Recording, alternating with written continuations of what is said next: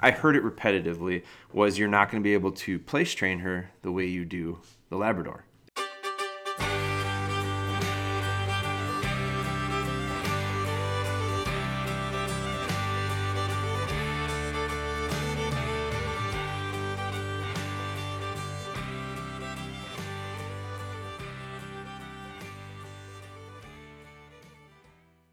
All right, guys, welcome back. Another podcast episode here for you. I have been pretty busy, actually, recording podcasts. Not a lot of our own. Been recording quite a few recently for other podcasts, and I'm excited about that. I enjoy that. There are chances for me to meet people in a lot of situations. I've met new hosts, if you will, going on basically doing their podcast. We're going to be able to share that audio. We're going to be able to let you guys know when those podcasts go live for them. And then eventually you'll hear the audio on our end as well. But I'm excited. It's shed season. Or we're coming up on shed season, I should say. I have not really gone myself yet. I don't go that early. We are kind of further north, and snow cover we've had some actually really nice melts. Conditions have been really perfect as far as going shed hunting, but it's a little early. Mid-February, today's Valentine's Day. Happy Valentine's Day to you guys. It's been a little early, I think. Personally, I'm not if I were a public land shed hunter, and in the past I have done quite a bit of that, I don't have any issue with going early. I think you kind of gotta. There's just so much competition, a lot of people looking, which is great. I'm not complaining about it, but I feel like if you're gonna hunt those situations, you got to look early, just because there's other people that are going to. And so there was a spot that I used to go. I'd walk it daily because I knew there was a couple big deer in there, but it was no secret. There were other guys as well that watched the same deer that I did. They were city deer. So yeah, I think personally I've developed or evolved a little bit from a shed hunting perspective, and most of my shed hunting now is on private land. I'm not a private land snob by any means, although I really enjoy private land, and I enjoy managing deer, and I enjoy the idea of manipulating habitat, and I get a lot of joy out of that. So with that, we literally build the farm that we hunt, we build it to hold deer late in the season. We do that strategically with bedding areas, on non-pressure, food sources, late season food sources, all keys in shed hunting. And we don't typically go till later. So it's not a shed hunting episode, but I'm kind of giving you kind of going down that road, I guess, a little bit. But so I have not gone much yet. We will be soon. But we're recording a lot about it. We're talking a lot about it. We're talking about the training parts with the dogs. So I am excited about that. Today, what we're going to talk about is something different. I've got a list. I've tried to organize my stuff. I'm trying to dig out from a bit of a hole in January. Fell behind a little bit with responses on emails, texts, DMs, through Facebook and Instagram.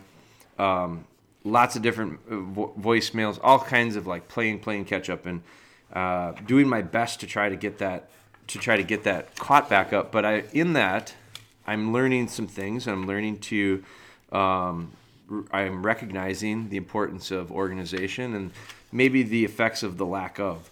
And I probably struggle with that. So I did a couple dumps at the recommendation of people that I know that are a lot better at this stuff than I am. They recommended dump all the stuff you have because I had so many things on my mind. I knew I was missing stuff. So they said dump. So I have multiple dumps of to-do lists. One of my dumps, when I say dumps, is I literally just spill it out on paper. Gives me a chance to visually see it, and then I try to organize it and try to check stuff off. Trust me, you do not want to listen to me for tips on being efficient and that kind of stuff. But that is stuff that I'm learning and trying to practice a bit. So I had this dump where I dumped all my podcast ideas because I also have, and I've talked about the value of my phone when it comes to organizing things. I'm opening it up right now and I'm looking at it, and it's in my notes section. I titled it Pod Topics, and I've got a lot. It's just a really, really long list. I took that and I realized I'm not that good on tech stuff. So I transferred it to paper, and then I literally dumped a bunch of other ideas that were bouncing around in my head on paper. And I just realized, man, I have to get some of this stuff done. So I'm actually recording a podcast in an hour from now. We're doing this in the evening. Steph picked up Lillian and said, just have the house tonight and do your stuff, and I will run. And she's got some stuff she's going to do with her. So I've got an hour until I record another podcast with a guy, Gundog Do It Yourself, I think is Gundog It Yourself, I think is the podcast that we're going to record tonight. I'm new to that one myself personally, but I'm excited. Talked with the host. His name is Nick. Excited about that. We'll share more on that soon. But I'm going to crank this one out in between because I think I can get it done. It's something that's real fresh. It's place training. It's something that I've been sharing quite a bit about.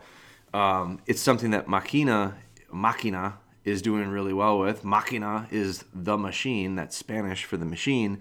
That's our new little setter puppy. So Machina is doing really well with her place training. And it was a bit of a... when I got her, I received multiple messages, and I talked with a lot of people over the years leading up to getting her, and got my fair share of warnings on what to look for, different breed, different style of dog, yada, yada, yada. And we're writing our Gundog magazine contribution this year. We're doing a series of columns on the training of her. Very excited about it. She's doing really well. I'm having a lot of fun with her. But one of the things that stood out was, boy, you're not going to, that I heard it repetitively, was you're not going to be able to place train her the way you do the Labrador. And so my labs are very good on place. I just think it's a real important tool. I do think that it comes pretty easy to some dogs. But I'll be honest with you, I do workshops, and those workshops bring all sorts of different dogs of all different sorts of ages and all sorts of different backgrounds. And I've yet to have one come, whether they were as young as 8 to 10 weeks old or 8 to 10 years old. I've yet to have one come that couldn't do it. And we've had all sorts of breeds, and I've made some social media posts about place training. You hear the puppy on her place right now. She's scratching at her back, and her back leg is scratching on the bed. The breeds, pointing dogs, retrievers, mutts, it didn't matter. The ideas and the concept is pretty simple, I think, and it's pretty understandable. It does take and require an understanding. It does take and require some real knowledge on the idea of timing. Like you gotta understand the critical importance of timing as a trainer. But I don't think that's just with place training. I think that's all training. It is specifically and probably pretty easily recognized in place training. I think the other thing is, before I get into this, I want to talk about the idea of place training, because I've had multiple people reach out to me now since I started posting a lot of stuff about place training, because I'll be honest, we're not doing a whole lot with a 13-week-old setter yet. Place training is one thing that we started relatively early. We picked her up at 8 weeks old, and we started on day 2 that she was home. It's been a really valuable skill. We're going to talk about that in a little bit. I've shared a lot about that. So it started pretty early. I've also started dogs on place as old as 10 weeks old, 12 weeks old. Usually doesn't get much later than that, because quite honestly, it's a pain in the neck when I don't have that in place. It's just, they're very challenging because I'm limited with what I can do with puppies. And so my mindset, my mentality with puppies is set them up to succeed. Don't put them in a position to fail. They can't fail if they're with me under complete supervision. Like if I'm watching them and interacting with them, they can't make a mistake. If they do, I'm right there. So it's not gonna be an issue that goes unresolved. They're either on their place. That's the other option. Which place is, we're going to talk about really what place means to me, because I think that's part of the issue, is different understanding of what the definition is. Or they're in their crates. And so my puppies have three options: place, crate, or with me under supervision. And when you think about it as simplistic as that is, I always talk about, I prefer to simplify training. I think it's easier that way. I think it's more enjoyable that way. I don't think it's necessary to overcomplicate stuff, and especially when it comes to the dogs. So those three things are pretty achievable if you have the right approach and if you're consistent with it and if you understand the mechanics of it. So what is place? So for me, I think that's an important thing to understand. Well, I should say for you guys, I think it's a real important thing to understand. For me, place training is the idea of this is this spot. It's this place that they can't leave. Like they're on it. That's where I put them. Now it's not stay. So I use, commands like sit, and I use commands like stay. I rarely use stay, actually. Like sit kind of means stay. Usually with a young dog, I put a dog on sit, and I just don't call him off of it.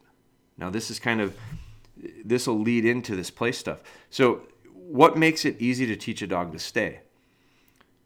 What makes it very easy for me is the idea that they don't understand that they can't go. So from day one, when we start putting them on sit, they don't get to move until I tell them to do that. So what I don't do with them when they're little is expect them to understand that and start calling them off a sit. I just don't do that. When I say sit, that means sit. I don't let you get up when you want to get up. I don't call you off of it. I don't walk away and then say, come here, because recall here is important, but it's just eroding your stay, your sit. So so with the idea of sit means stay. Sit is long term, it's permanent. It essentially means the same thing as stay. So, but that means your butt sits on the ground. You can't move. That's tough for a little puppy to do for a long period of time. So when I'm teaching them that, it's really short. Sit. They sit down, 1001, 1002. Good. Okay, come on. And I heel them off of it, or I walk them off of it, or I pick them up. But they don't do it for very long because they can't. Their focus and their attention is not that long. So why I like place is because it is like stay in the idea that it keeps them in a generalized spot. 27 inches by 35 inches is the size of the bed she's on right now. So that's a size medium. We sell them. So that space allows her right now, she takes up she doesn't even take up half of it. She takes up maybe a quarter of it from a square inch standpoint. But when she lays out like she is right now and she's rolling over and nipping at her toenails and kind of chasing her tail around a little bit, and she's a little antsy, but she's settling in pretty nicely. Like, I don't know if they can see that. I'm recording this as well with a video, and you might be able to even see that next to me. She's sprawled out right now on it, and she's fooling around, but it's very acceptable. Like, she's not coming off of it, and there's nothing on that place for her to get a hold of. So what risk do I have of her getting into trouble right now? I've taken a lot of opportunity for her to fail away. I've set her up to be successful. Now, that's a safe place that she can move around freely, but within reason. It's got perimeters. So it's elevated. It allows, and we'll talk about the mechanics of it in a second here. But so for me, that's what place training is. Place training is being able to put my dog in a spot, have them understand they can't get off of it or move past it, but they can move a little bit. That's much easier for her to do than me expecting her to sit and stay for the length of this podcast. She was on place prior to this podcast for, I bet you today, if I put a clock on it, people ask me this a lot, like from say 7 o'clock today, it's 6 o'clock right now. So we've got 11 hours. In the last 11 hours, I would say she spent 4 to 5 of those hours in her crate. Let's just say it's 5 hours. I would say she spent 5 hours, maybe a little less than 5 hours on her bed, on place command. And then an hour to an hour and a half-ish of going outside to the bathroom. We took a little walk. We went down to the shop. I got an hour maybe of her being outside, moving around. And it's not all at once. It wasn't an hour long. It might have been a little bit more than that because we were probably outside for about 20 to 30 minutes straight, walking down to the shop, doing a little bit of work outside, not with her, but just she was with me. And then she probably went outside 3 or 4 times today. And I let her out with other dogs to go to the bathroom. And it's really cold outside, so I don't always go outside. So I'll let her out. And she might spend 5, 10, 15 minutes out there. And then I call them back in and put them back on their place or put them in their kennel or whatever we're going to do. So my older dogs go to their place. She probably went to her place 5 hours maybe today. Total. Not continuous, but broken up. She's probably spent about that in the kennel. So her day-to-day consisted of, with me, under supervision, because I did that a little bit. I let her out and go to the bathroom. I didn't used to do that when she was real little. I'd go out with her every time when she was real little. She's 13 weeks now, going to be 14. She might be 14 weeks. And then she was on her bed, place, or she was in her kennel. That was it. Now, she's whining a little bit. I think she ate about 25 minutes ago. She may have to go to the bathroom. So you may end up seeing this live, like, okay, I'm recognizing if she's whining on her place, something's wrong. Now, she whines on her place sometimes, and nothing's wrong, but she's getting a lot better at that because I pretty much ignore it. But when she ate 25 minutes ago, and now she's on her place, and she's getting a little antsy, I have to go, does she have to go to the bathroom? It's something that I have to have subconsciously in the back of my mind all the time. Now, that's the breakdown of the day for her. Why I think that place is important is because it gives her another option. Now, some people think a place differently. I think there's a big, my business partner called me one day and he's like, dude, you should see this. He was living in Des Moines, Iowa at the time, and he went to a park to watch his kids play baseball. And they had a group of people training dogs in the park that day. And he said there was 30 people in the park with these place boards, and they literally were like doing drills. Everything was built around the place board. And it was like a dog training class, 100% driven on place board training. Different, very different than what I'm talking about when I'm talking about place training my dog. Now, I know buddies that do place board training where they teach dogs to handle left to right, back, left to right, back. There's all sorts of things you can do with them, and they're valuable. I think I don't train them that way, but I know a lot of people that do, and I think it gives the dog a target and it gives the dog a spot to be, and that's fine. But that's different than what I'm talking about with my place training with my dogs. Now, I think that recall, people can use them for recall and get them to come to a spot. I see it a lot with retriever guys where they want the dog to pick the dummy up, and then go get on their place. And the dogs are very conditioned to do that, and that's fine. I don't do it that way. I'm not saying it's wrong to do it that way. It's just I don't do it that way because those things. Now, I'm gonna sound a little bit back and forth on this. Some of that I think could have some value. I've just never had the need for it. I tried it once with a dog that would run past me with retrieves. She'd come in too hot, she'd come in too fast, and she'd go past me. And so I tried doing a place board in front of me and get her to come and finish on the board. I get that. I think it made a lot of sense. I think a lot of guys do that. It didn't work that well with her. She avoided it. It became clumsy and awkward. And did I stick with it long enough? Probably not. But what did I do? I did the same thing that I always do to fix that problem of dog running past me too far. I just went through hold conditioning. The issue was prior to doing hold conditioning, she was coming in too hot. I got through hold conditioning. It took me a while. It had to get done no matter what. We got through it, and she delivered very nicely to the front. No problem. I didn't need the board for that. So I look at, why is Makina doing so well on place? I mean, when I say that, she does it in very distracted situations. She doesn't come off there.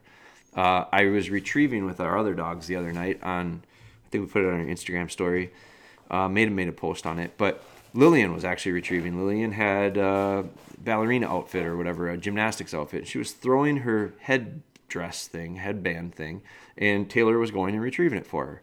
And Makina was on her place right next to her.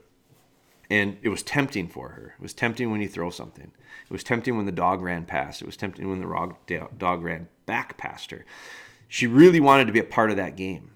And I allowed her to watch it, very close quarters, but not come off. Now, I felt confident in her ability to stay in place. I wouldn't have done that early on. Early on, it was me and her literally in the kitchen, and I sat there and watched her. I made a few mistakes early on. I thought, she was 8 weeks old in 2 days, and I thought, personally, she was a snuggler. Like, she liked to curl up in a blanket. I don't typically put a blanket in my crates with my puppies. When they're really little, I do, because it's a little softer and I think it's easier for them to transition home with me. But I take it away about the time that they give me any inclination of being a chewer, because I don't want them chewing up that towel and swallowing it and all sorts of issues there. So whether it be a blanket or towel or whatever it is. So I thought, well, I'll put the blanket on the bed, on her cot, and I felt like that would help her curl up a little bit. Well, that didn't work. She wanted to play with it. She wanted to turn it into a toy. So I was like, well, that can't happen. So I took the blanket away. As soon as I took the blanket away, she didn't have anything to mess with. And she flirted with the idea of jumping. I mean, she jumped off 3-4 times right away because she thought she's never been on this thing before. And she just thought, well, I'm getting off. He put me on here. I'm getting off. And I caught her and I put her back up. And timing was very good. I gave her a little bit of a correction. I put her back up. She's very smart. And so she understood, because of the timing, when she got to the edge and stepped off, it immediately followed with a correction. So what was the correction for? Well, stepping off. And so 3, 4, 5 times of that in a row, she got to the edge and she paused, hesitated, and I told her good. So all of a sudden she looked at me and was like, oh, no correction. Instead, he said good, which she thought was pretty good. What led to that? Well, I went to the edge and I didn't step off. So from that moment, she starts figuring out, step off, get corrected, stay on, he'll say good. Then I finally let her, then she got antsy, then she started barking at her reflection in the dishwasher, and then she got barking at me, and she's testing me. I mean, she's literally down on her, laying down, growling at me and barking at me, and I don't take that. That's talking back. So I gave her a correction. That's enough. Did that 2-3 times and she was done with that. Like, I haven't had her do it to me since. So now I know what you're saying is some of you people are listening to this going, well, why didn't you show us that? I did. I recorded it. Trust me. It's coming. We're going to do a series with her. So you're going to actually see, this series is going to start out a little bit different because it's not formal with a camera guy following me around. We're going to be doing that in a little bit. We started doing that a little bit already. I did a lot of the early episodes on my phone and with a GoPro. So, little informal, very informal. Some of it, I don't even acknowledge the video or the camera or the phone. I just candid. This is what I would have done if there was nobody watching. So, I want people to see that. So, we're going to share that with you. But you're going to see the first one. First one was 5 minutes. And then she got antsy, and then she started really kind of ramping up and like getting excited, puppy-like. And I said, well, I can see where this is going. It's going really the wrong direction. So I picked her up and I put her in her crate. That was done. It was a lesson. The next day we did it. The next time I did it, it took her quite a while to settle actually into the bed. 28 minutes precisely.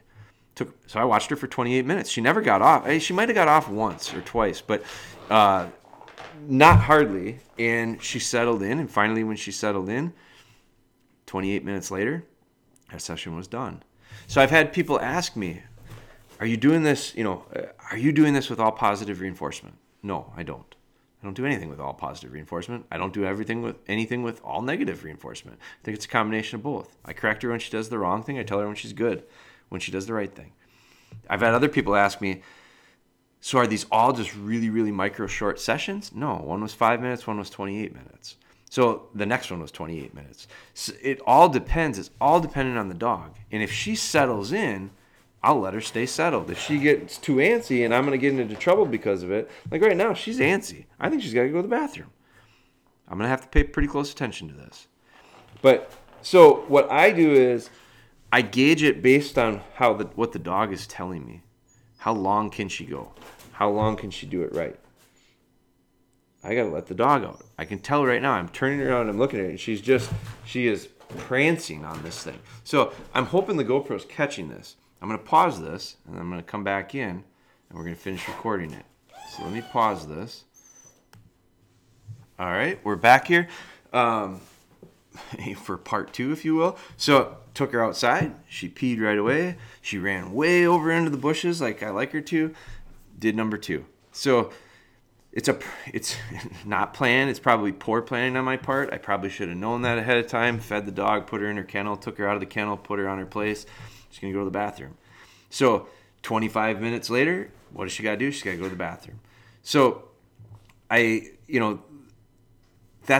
it's unprofessional probably on my end to record it that way. It's also very realistic in real life, so it's probably maybe drives the point home. Okay, that's how I do that. I read her, and now I look back at her. She's quiet. She's settling in pretty nicely. I bet you she lays down.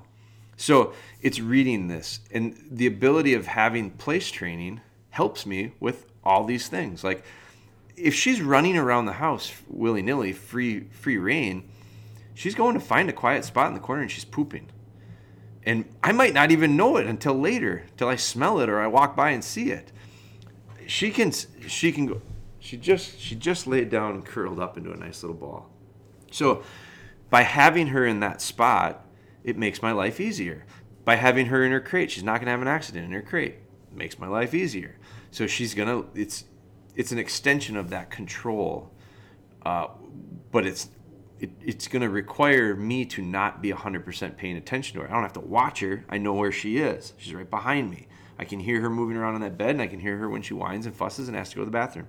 So those are just reasons why we do it. Now, I should have listened probably where we cut off there, but we were talking, I think, about some of the other things that we can do with place training. We were talking about my buddy who saw the dogs doing the full place training course or whatever it was that they're in. I think it's a great idea. I think what you have to be careful of is when we build anything, when anything in our training becomes so important and priority that we can't survive without it, we run into trouble. So like I look at this and I go, that's part of why I don't consider myself a treat trainer. I'll use kibble at times to motivate puppies to do certain things and shape some behavior. I'll do it. Guilty. I don't think I'm a treat trainer. You can call me that, but I don't think I am. I'm not a force guy either. I don't put collars on dogs.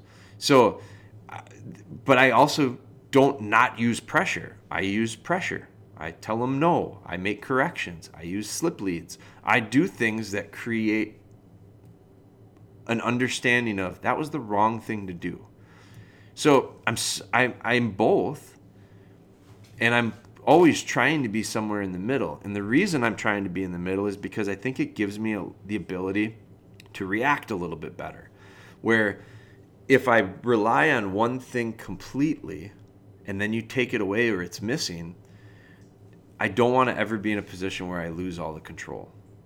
So I don't like relying so heavily on a place board for most of my training, because when it's not there, when it's there, they do well. When it's not there, I don't want to struggle. So I think we have to have an understanding. It's important to understand what is place training, and that can be different for different people. Sometimes I got buddies that are spaniel guys that get their dogs going left and right on the boards, and I never really put two and two together with it. But like I've hunted with, he's a friend of mine, Jordan Horak is his name. He has Cato boards, his Cato Outdoors. They're boards. They're made for training. They're place boards. And so he's a spaniel guy, and cockers, like little English cockers. And so I hunted with him this fall, and Jay Ragland is another buddy of mine or Jay Lowry, who has Ragland gun dogs. He has English cockers as well. I hunted with him this year. These dogs, they quarter and they cast. They go left and right, left and right, left and right, and they work really this incredible little pattern, like a swarm of bees. These little dogs work really closely, and they're unbelievable athletic ability, and they're fast. They're fun to watch. Get you spun up a little bit. Like they make you dizzy watching them. But they work back and forth, and I watched these guys over a weekend, or a couple days anyway, handling these dogs, and I watched their body language with how they work with the dogs. The dogs check in really regular with them. And so they're looking to them, and the guys are casting and working these dogs through cover and off of roads in particular. Like we're walking down a logging road and he wants to get the dog to the right. He kind of handles the dog to the right, handles the dog to the left. Well, I didn't even put two and two together, but I was watching a video that came up as a sponsored ad for me about these Cato boards. And I watched some of the video that was along with it. And those exact motions, those exact movements, those exact things from a body language standpoint that they were doing in the field hunting them was what they were doing on these boards for training. And so I get it. I was like, oh, those boards really helped them to dial in this pattern-like sweeping motion back and forth, back and forth, back and forth. And so when you handled the dog out, it was going out of habit. It used to run to the board. Like when it was little, it was a game. So I get it. That's not what I use place boards for. That's me personally. That's not what I use them for. Instead, for me, it's this control in the house. It's the control in the yard because I can transfer. The beauty of this skill is, for me, so defining what place board training is. I think there's lots of different versions of it. The one I'm talking about is when I turn around and I see Machina, and I look over there and I see Taylor, and I look over here and I see Spry all curled up on a spot, on their place, on their board, on their cot, basically. And I know that I can go anywhere. I could leave the house. I could come back. They're not going to get into anything because I told them, go lay down. When strangers come to the door, they don't barrage the person walking in the door. They lay on their bed and they wait for the person to come over and pet them. It's real desirable. When my daughter wants to do all this screwing around and playing and throwing stuff and all that, puppy's not picking stuff up and running around. I just got a message from a guy that was, he's got an 8-week-old puppy or 10-week-old puppy, and from 8 weeks to 10 weeks, he's done nothing but pick stuff up and run around with it, and he's trying not to have an issue. I said, first off, you got to pick your stuff up. You can't have stuff all over. Second off, control the dog. So by the time you pick all the stuff up and you put control on the dog, you don't have any more issues. So it's an easy way to eliminate some of those problems. So that's the kind of place training I like and do. How do I get these dogs to do it the way I do it, and as well as they do it, as quickly as they do it, and as young as they're doing it? I think it has to do with the consistency. Once we start, there's just no other option. You know how easy it is to avoid bad habits if you never expose them to the behavior? Like, it's unbelievably challenging when you train a dog and you ask them to do the behavior 1 out of 3 times. It's just really hard for them to catch on. It's very simple for them to catch on. It's very easy for them to catch on. They show us how smart they really are when every time we ask them to do something, the behavior takes place. That's where the habits are formed strong. Where you don't allow it to be sometimes, or most of the time, or a little of the time. It's all the time. So the second that dog got on place, there's one window here, and I don't want to jinx it. I almost didn't do this podcast because I didn't want to jinx it. But she's been fantastic. I went through a window for about 3 days where she got into this comfortable position, and her legs are getting longer every day. And she all of a sudden got long enough that when she laid on the bed, she'd lay on the edge, and one front paw hung down and touched the floor. It happened for 1 day. And then I saw it the next day. And I saw it the next day. And by the third day, I said, I absolutely cannot allow it to happen. I fixed it every time. I corrected it every single time. But I wasn't quick enough to catch it happening. I was always seeing her because she was quiet. She wasn't doing anything. She was quiet. And all of a sudden, next thing you know, she's stretched out and that one long arm is down touching the ground. If I let that go, pretty soon it would be 2 feet on the ground. Pretty soon it wouldn't be her laying on the bed. She'd have her back feet on the bed and she'd be stretching out. Pretty soon she'd slip and fall and she'd be laying on her whole body. Give them an inch, they'll take a mile. I see it all the time. So as soon as I saw a day of that paw coming off, then I went, well, that just started. She hasn't done that for a couple of weeks, and I just started. And then I saw it more often than not. Then by the second day of that, it hit me, and I went, okay, watch her now. Don't trust her. Watch her. And the second that foot stretches out and even starts to get off the perimeter of the bed, correct her. That's enough.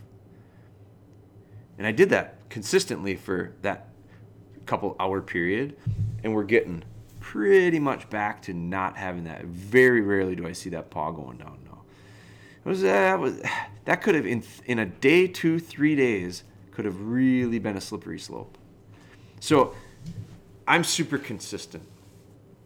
I don't allow the dog to get off the bed at her free will. Ever. I don't ever do it. Never. She's never allowed to get off there. If I got to leave the room when she's little and I don't trust her to not jump off of it, I pick her up and I either bring her with me and then bring her back in the room, put her on her place when I can watch, or I pick her up and I put her in her crate and then I go and do whatever I had to do. I do not allow it to become her sneaking off that bed. I don't allow her to get off when she wants. I don't allow there's been a couple times it's interesting. And I'm telling you how I do it. There's a lot of ways to do things. I am not concerned with the dog loading herself up. I put her on it almost every single time. She's 14 weeks old. Been doing this for 5-6 weeks now. Every single time I put her on the bed. I don't have a command of place yet where she jumps up on it. Some people are saying, well, you should have that by now. I'm not too worried about it. I don't have the issue getting her on it. The issues come up when dogs want to get off of them. I can turn this into get on it pretty quickly, but the problem is in order to train the dog to get on it pretty quickly, what am I going to have to do? I'm going to have to tell her to get up. Good. Have her understand that that's the behavior. Then I'm going to have to repeat it. Then I'm going to have to repeat it. Then I'm going to have to repeat it. I'm going to have to repeat this. Get up on the place. Get up on the place. Get up on the place. Get up on the place. Get up on the place. I'm going to have to do it 6, 7, 8, 9 times in a row and then be done for the session. Because the dog's got to understand her attention span is really short. I need to, in that short attention span, pack in a few repetitions that the light bulb turns on. And she goes, oh, get up there. He'll tell me good. Hell, I might even give her a piece of kibble when she gets up there. Treat training. I'll do that once or twice to get her to go up there, and then I'll change it to good. You're good, and I'll pet her. So I will do that. I don't have a problem with doing that.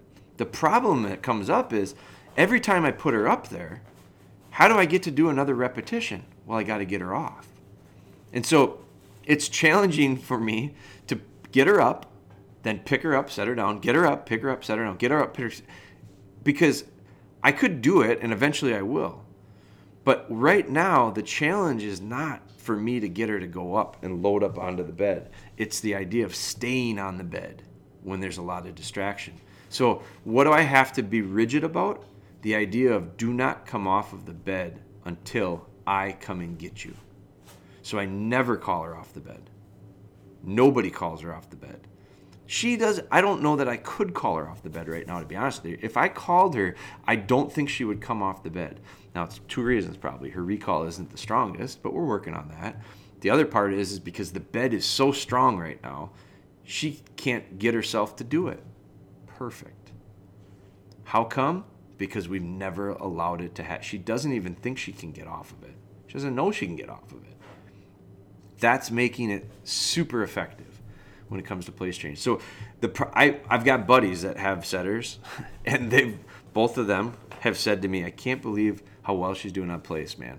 Mine did not do it that way. I guarantee you they could have. I don't think they were as consistent. And you know what? It's not my dog. So I don't have a problem with it.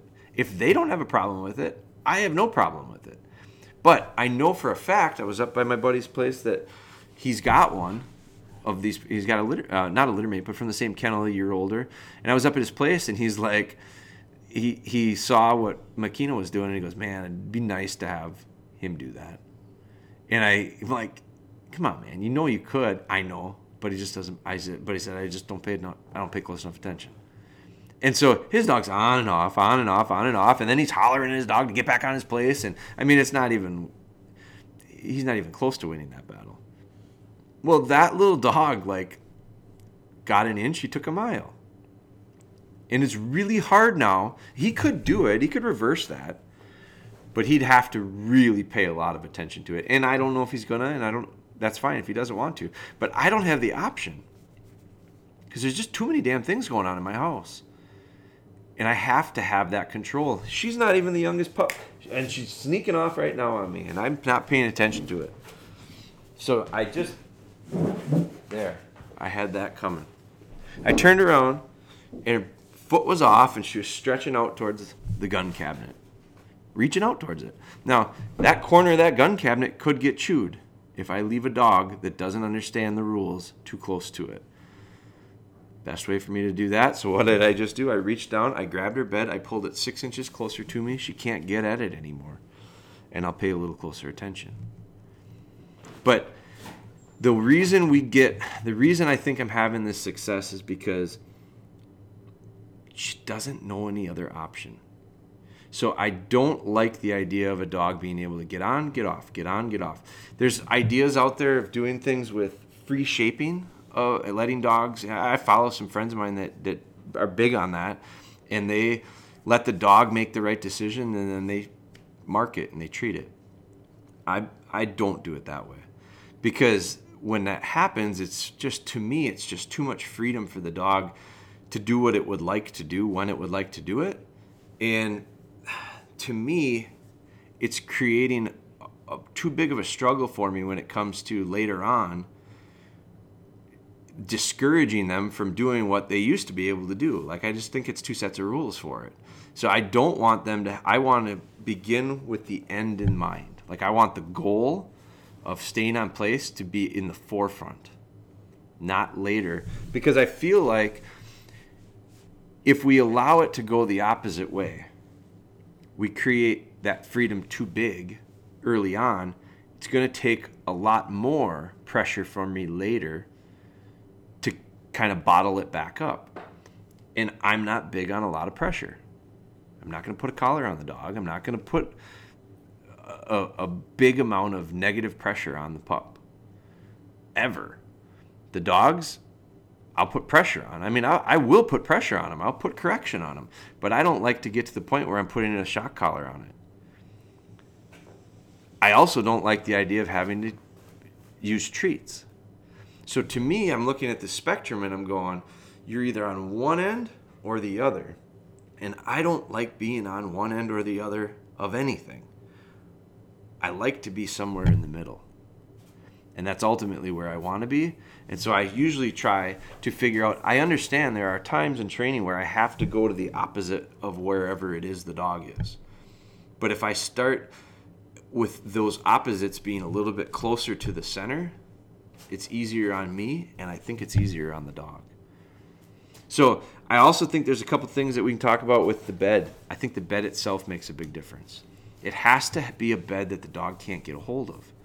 The dog can't chew stuff up on the bed. I see there's a cot out there that's really inexpensive. I think Coolaroo maybe makes it, but it's got these corners, and these corners have big gaps in them, and the fabric gets shredded. Puppies chew on anything they can get a hold of. And so I don't give the dogs stuff to chew on while they're on their beds, because I don't promote chewing. That's another one. I think habits are formed early on, so chewing is a habit. I don't want to create a habit today that I have to train out later. So I don't give them chew stuff. So she figures out how to entertain herself a little bit. She's chasing her tail a little bit. She's nipping at her back foot right now. And then she'll settle in. And what I'm doing is I'm forming this behavior with the dog of understanding culturally that we don't always do fast and furious things. We oftentimes do boring, slow, steady things that require patience. I love building patience in a 13-week-old puppy. She's more patient now. She's more patient than a lot of dogs are that I see at 13 months old. And part of it is because of the dog and genetics, and the other part is because of cultural impact. I do not allow her to have a carnival going on the bed. She can entertain herself. She can get tired. I think it's a balance of what we do off the bed that helps it make it easy on the bed. When she doesn't get a lot of ways to vent that energy in a positive direction, like constructive release of energy, she gets into a hell of a lot of trouble. When we do a good job of doing that outside, it makes place training very easy. That bed being elevated makes it very clear to the dog. They can't step off, because it's literally, when they're really little, it's quite a step. One of the things that you can do is you can raise those beds up a little bit. That helps too. I haven't had to with most of my dogs, but if you get these dogs that are a little tempted because it's just not quite high enough, raise it up a little bit. Make it a little bit more challenging for them to have to get up. Make it a little more dramatic and bold for them to have to get off. Make it a little easier for you to time your correction when she does get off, because that's the key, is catching them before their feet hit the ground to tell them no. If they hit the ground, run off 3 or 4 steps, and then you grab them and tell them no, she thinks you're correcting them for whatever they were doing last, which was running across the living room, not for stepping off the bed. She's got a little energy tonight. You can hear her just spinning around on her bed. But she'll wear herself out like this, and then she'll do what she just did. She curled up in a little ball just now. We'll see how long that lasts, and then she'll get antsy and move around a little bit. But I'm giving her that freedom. She has that freedom to move around, but it's always within reason and it's under control. So it's a beautiful thing. It's a transferable behavior. As they get older, I've transferred place training to logs and stumps. I've transferred it to a piece of cardboard that I found. You can get, as they get, like I'm looking at my older dog right now, I put a nice little cushy pad on top of one of them. She can have that because she's not going to chew it up. She really enjoys it. She likes it. But I'm not going to give the puppy that one, because the puppy will chew that one up. She'll tear that apart. So this isn't something that is concrete, set in stone rules from day one to the end. But I think what has to happen is we have to understand that the way we achieve it is by recognizing what our end goal is and starting to focus on that part of it and working our way backwards, really. Like I think making our lives easier by being extremely consistent with what you want the dog to be doing from day one is a lot easier on the puppy than it is to do it otherwise.